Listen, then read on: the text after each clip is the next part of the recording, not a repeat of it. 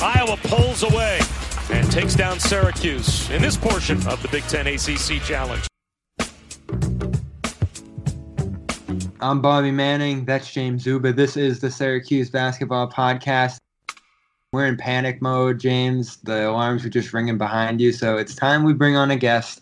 We have someone here to break down Georgia Tech, and suddenly this ACC matchup that they just decided to sprinkle into December looks like one of the more important games of the year. Honestly, this whole week ahead with Georgetown falling apart, the only silver lining to the start to the season for the Orange is what's going on down there in Washington. But first, they have to get through Georgia Tech. They can't fall to 4-5. We're recording this after a disaster against Iowa. It somehow got worse after New York City, James. We recorded after that Brooklyn bout with Penn State and Oklahoma State. They needed a win against a top 50 opponent there. The opportunities are gone in the non-conference for that kind of win now, unless Georgetown hangs on the rest of the season. But they squandered a second half again and completely fell out of the game, 38-25 in that second half. 4 minutes left to go. People are flowing out of the stadium, and it looks like it's looked like all season long. Missed threes, no movement on offense, and what can you say? They were just missing shots, James. We heard it again. No, there's no silver lining to this season. Syracuse 4-4, which is the worst start in the Jim Boeheim era, and you've already heard that, ad nauseum at this point, I'm sure. But Syracuse just looks very awful. There's no way around it. Hasn't played of the 4 Power 5 opponents that they've played, haven't played any of them to within 14. In fact, that's been the margin 3 times outside of Penn State. All 3 other losses were by 14 points to Virginia, to Oklahoma State, and now to Iowa. Not really, as Boeheim said after the New York City game, not a whole lot to hold your hat on, not a whole lot to look forward to. And I don't know, Bob. I don't know if this team could finish 500 in the ACC. And obviously, as we know, already 0-1 in that category. Not going to be favored on the road at Georgia Tech. Ken Pom actually predicts a 3-point Georgia Tech victory at home there. And that's a really important game because, as we know, the league's going to 20 league games. You don't want to start out 0-2 in the league before you get that, before you hit January. Yeah, especially when the league looks better overall than we expected coming in. Virginia Tech's been great. Louisville's the number 1 team in the nation. UNC is very strong. Duke is always great. And there's some depth to the conference that we didn't quite expect going into the season. So these are the teams that are going to have to take advantage of, the Miamis, the Boston Colleges, and the Georgia Techs who are figuring it out. This Georgia Tech team, though, as we talked with our guests just a few minutes ago, and in the interview we have coming up next, they have some strengths that can really prolong some of the issues that the Orange have faced so far, and that's getting to the interior, defending overall, especially on the back line and in the high post where they had so much trouble against Iowa. Looks like those things could be issues again. No doubt. When you look at James Banks down low, he's another solid big guy that Syracuse is going to have to go up against. That's been the theme in all the losses. You had Yorni in Oklahoma State. You had Mike Watkins, who I'm pretty sure is 40 years old. I'm pretty sure he might have a family. He was a problem. And then you look at last night against Iowa. You had Luka Garza come in, and of course he had a great game. So that's been Syracuse's biggest weakness, I think, as far as the defense goes, is allowing these big guys to, get presence inside and get rebounds and finish over the top. Syracuse hasn't been able to do anything about that, and they're going to face that again these next 2 games, really, because you have Omer Yurtseven on Georgetown, and then you have James Banks and Georgia Tech. So that's going to be a big problem for Syracuse on Saturday night. Everything's just compounding everything else right now, and preparation's going to be a big deal going into Saturday. I'm picking Georgia Tech in this game because it feels like Syracuse is just being out-prepared for these games night in and night out. The other teams look so well prepped for the zone. I was talking to Iowa's Luka Garza and Joe Weiskamp after the game that they were watching film back to 2015 on the zone coming into this one. And as we know, Jim Boeheim doesn't even make Syracuse look at film. So we'll get into a bigger picture discussion about where Syracuse is headed if this week goes as bad as it possibly could. But we'll hold on to some hope going in this Georgia Tech matchup. Georgetown, what's going on down there has been very well documented. And we have a guest here to help break down this big one on Saturday. We're going to do it. We're going to bring on Michael Hunter in a second. Very knowledgeable guy of ACC Basketball Report, for those who don't know, and he's been following the Georgia Tech program for a long time. So let's go ahead and let's bring Michael on. The first guest ever on the Syracuse Basketball Podcast. Michael, how are we doing, man? How are you? Wow, the first ever. I'm honored. I'm glad to be here. You and I connected over the summer, and it's been fun. It's been great conversations so far. It's only because we're desperate, man. We need a win. For those that don't know, Michael knows all things ACC basketball, and he's followed the Georgia Tech program for quite some time. But for those that don't know, Michael, can you give us a little background on you and how long you've been doing the site and how long you've been following Georgia Tech basketball for? Georgia Tech goes back to the Stephon Marbury days, 1995. I was kind of a casual fan before that, but the Cremins era and some of the star-studded teams that G-Tech had back then post Kenny Anderson. And even when I was a kid, Kenny Anderson kind of fascinated me, as well as the Fab Five. I've read Mitch Albom's book, The Fab Five, probably half a dozen times. But when I started to watch Stephon Marbury play, that was when I really fell in love with Georgia Tech. Just the way that team played with him and Drew Barry and Harpering. And, Eddie Elisma, Michael Maddox, it goes on and on. And then I really fell in love with them when they made the Final Four run 2003, 2004. Came up short against UConn. But, BJ Elder he's my favorite player of all time, and probably 98% of college basketball fans have no idea who he is. But if you get the opportunity, go ahead and look him up. He was a fantastic player for Tech in the early 2000s.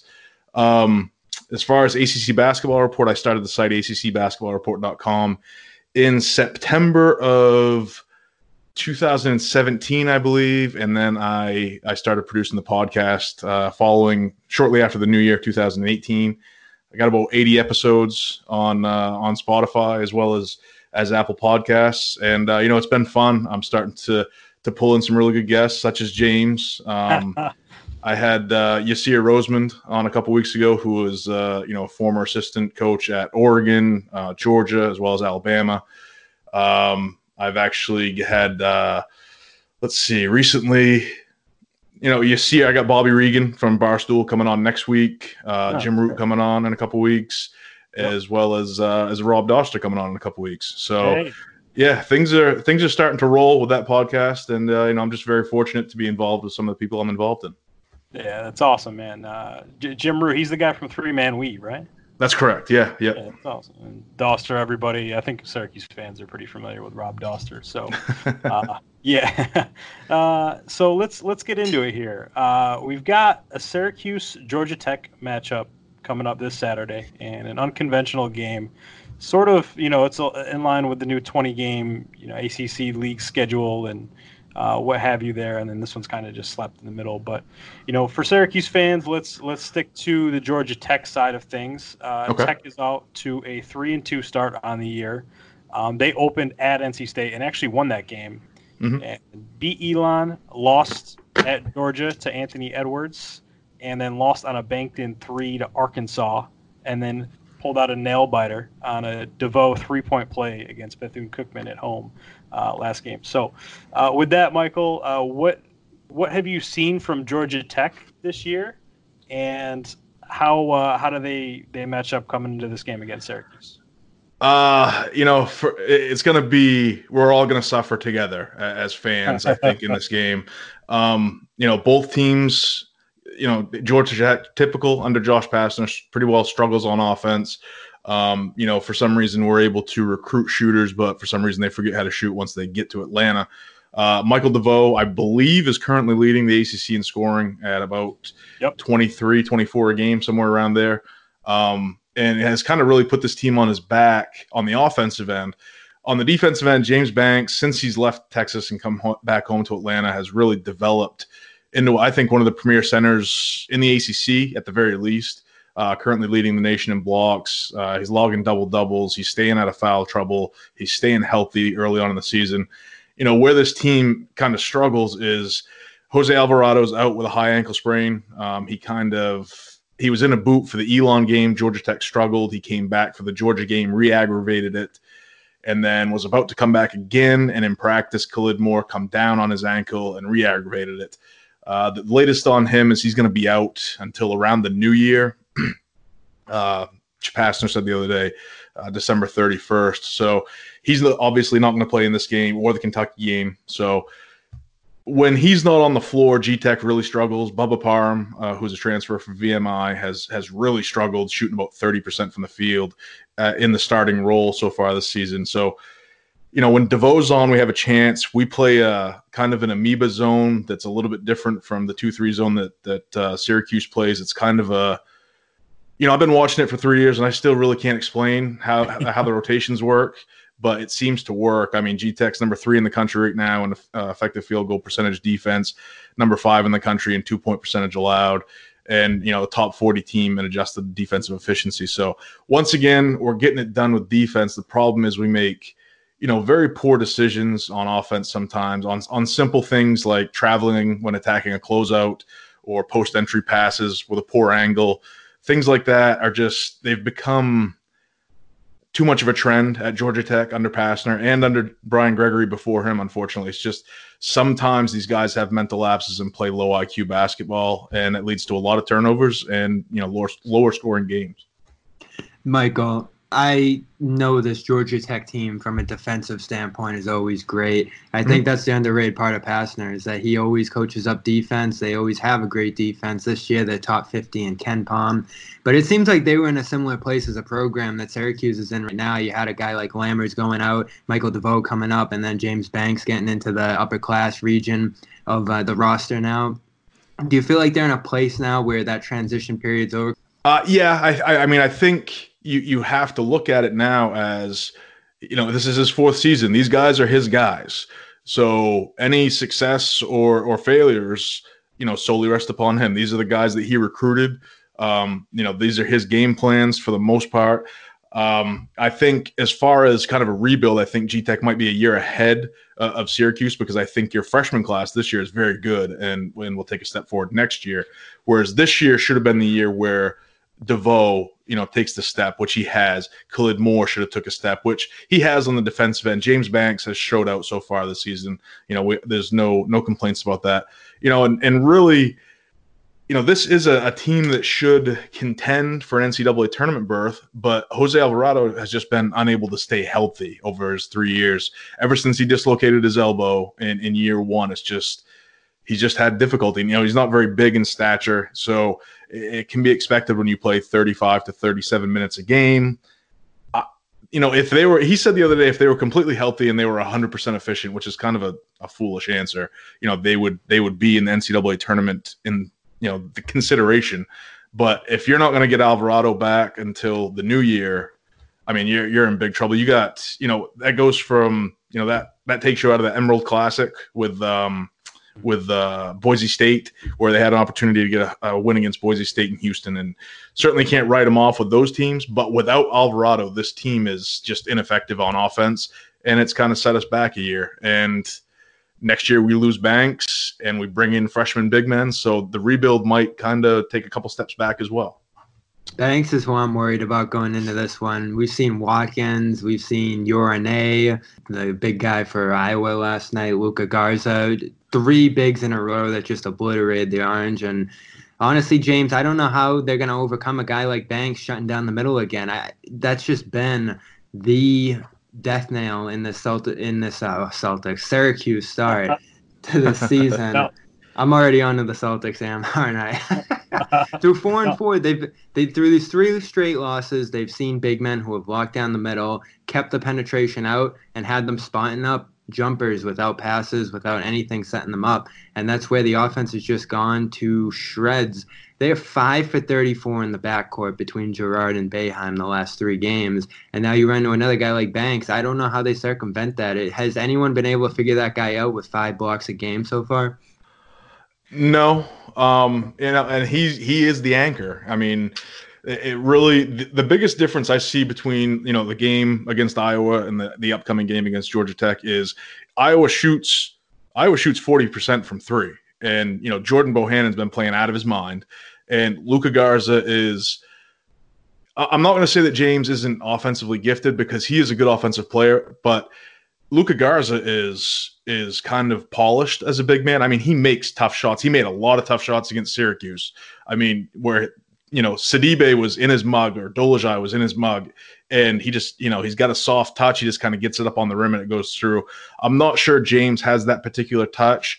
He's more of a get the offensive rebound and flush it, or get a handoff as somebody drives to the hoop and draws attention, or drives upside D, and they just kind of dump it off and he lays it in. He's not usually going to beat you one-on-one. I'm interested to see who plays in that high post position. I'm assuming it's going to be Moses Wright that takes that free throw high post position against that defense. But when you pull Moses 15 feet away from the basket, it's not a big confidence point for Georgia Tech fans, because Moses outside of about 6 feet is fairly ineffective and fairly turnover prone.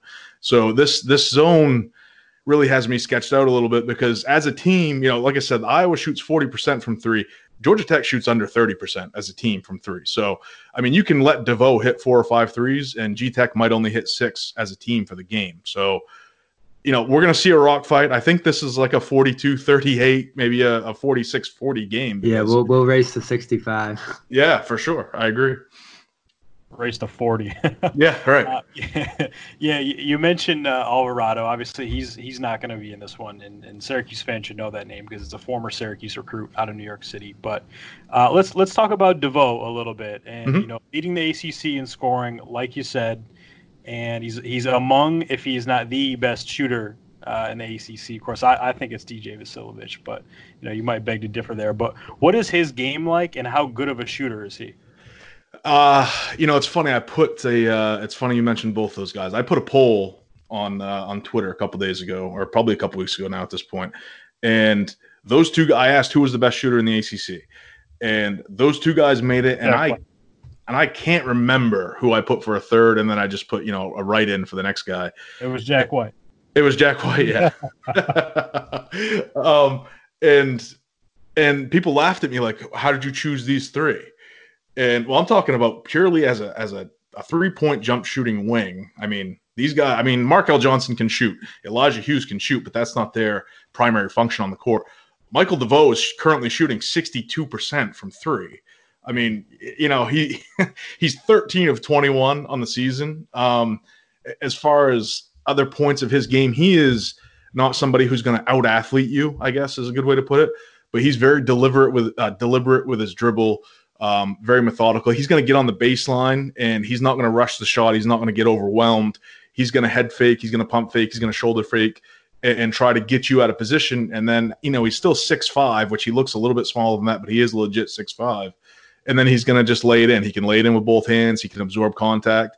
And then traditionally, he is a good free throw shooter. He's yet to show that this year. Still shooting about 71%. Has missed the front end of some 1-on-1s. But he's a 3-level scorer. He's got the floater. He can get on the baseline and go up against the bigs, finish with both hands. He can take the contact. And then he can shoot it up to 25. And I think with Alvarado out, you're going to see him handle the ball a lot with Parham struggling. I think they're going to run a lot of high ball screen action between him and Banks, let him get some cuts, look for Khalid more for hard cuts from Banks. Him and Khalid have a pretty good rapport. But as far as DeVoe goes, I mean, right now he's playing himself into the first round of the NBA draft, in my opinion, which should scare the heck out of all Georgia Tech fans, because that could really reset the reload here. But as far as guys playing in the ACC right now, he's playing as well as anybody in the ACC. No doubt. I think there's a great opportunity in this game for him and Elijah Hughes to have a shootout, and that's probably the only way we do see high scoring in this game is if both those guys are going back and forth. I do like the road setting in this one, James, for Syracuse a little bit. In a game against Georgia Tech, like Michael said, they're missing a lot of threes. They're not a sharp shooting team as a whole. If they're able to force turnovers, Georgia Tech had 18 in their first game against NC State, and they're able to ride that in transition. I still say that's the only way Syracuse figures it out offensively this year is if they can get the defense right, use the turnovers, use the missed shots, and get out there in transition for threes and the like. Because in the half court, I just don't think they have it right now, especially in this game against Banks. Yeah, they're going to have to get stops defensively, no doubt. And that's, one thing that we talked about last Friday, Bobby, is that, you can't get out on the break if you don't get stops defensively. And then that's what happened against Penn State is you get crushed on the boards, you get scored on, and then you got to take it out of bounds, and there's no way you can push the ball up the court. And so it kind of feeds into one another. But, going into this one, I think Syracuse definitely going to struggle on that end of the court, just given the Georgia Tech defense and just bringing it back to last season. I mean, Syracuse lost that game at home to Georgia Tech. And, of course, they go on the road to Duke and win that big Monday game, which, just epitomized the entire Syracuse season. But, looking back on that in the zone, Michael, has anybody been able to figure out that zone? Because I know you mentioned it a little bit and, still say that it looks like a 1-2-2, but then they trap out of it, and then it looks like a 3-2, and then a 2-2-1. I don't even know what you call that, man. I've been trying to figure it out myself, and I still don't know what to call that. I refer to it kind of as flowable fill. I think it goes from like a 3-2 to a 2-1-2. And the top guys rotate through the free throw line. You'll see Alvarado jump up to ball and kind of follow him to the wing, while the wing kind of resets back to the foul line area, and they kind of follow it around. So there's minimal rotation with, I guess, maximum coverage. It's difficult. I feel stupid explaining it because it might not even be. I might not even be in the ballpark. I just know that. When Bubba Parham is in the game, it doesn't work as well as Jose Alvarado. Jose Alvarado knows this zone inside and out, and I have no idea. Like, I don't know if you asked anybody other than maybe Pastner or its architect, which at this point I don't even know who came up with that zone. I would say it was current Loyola Maryland coach Tavares Hardy, but I'm not sure.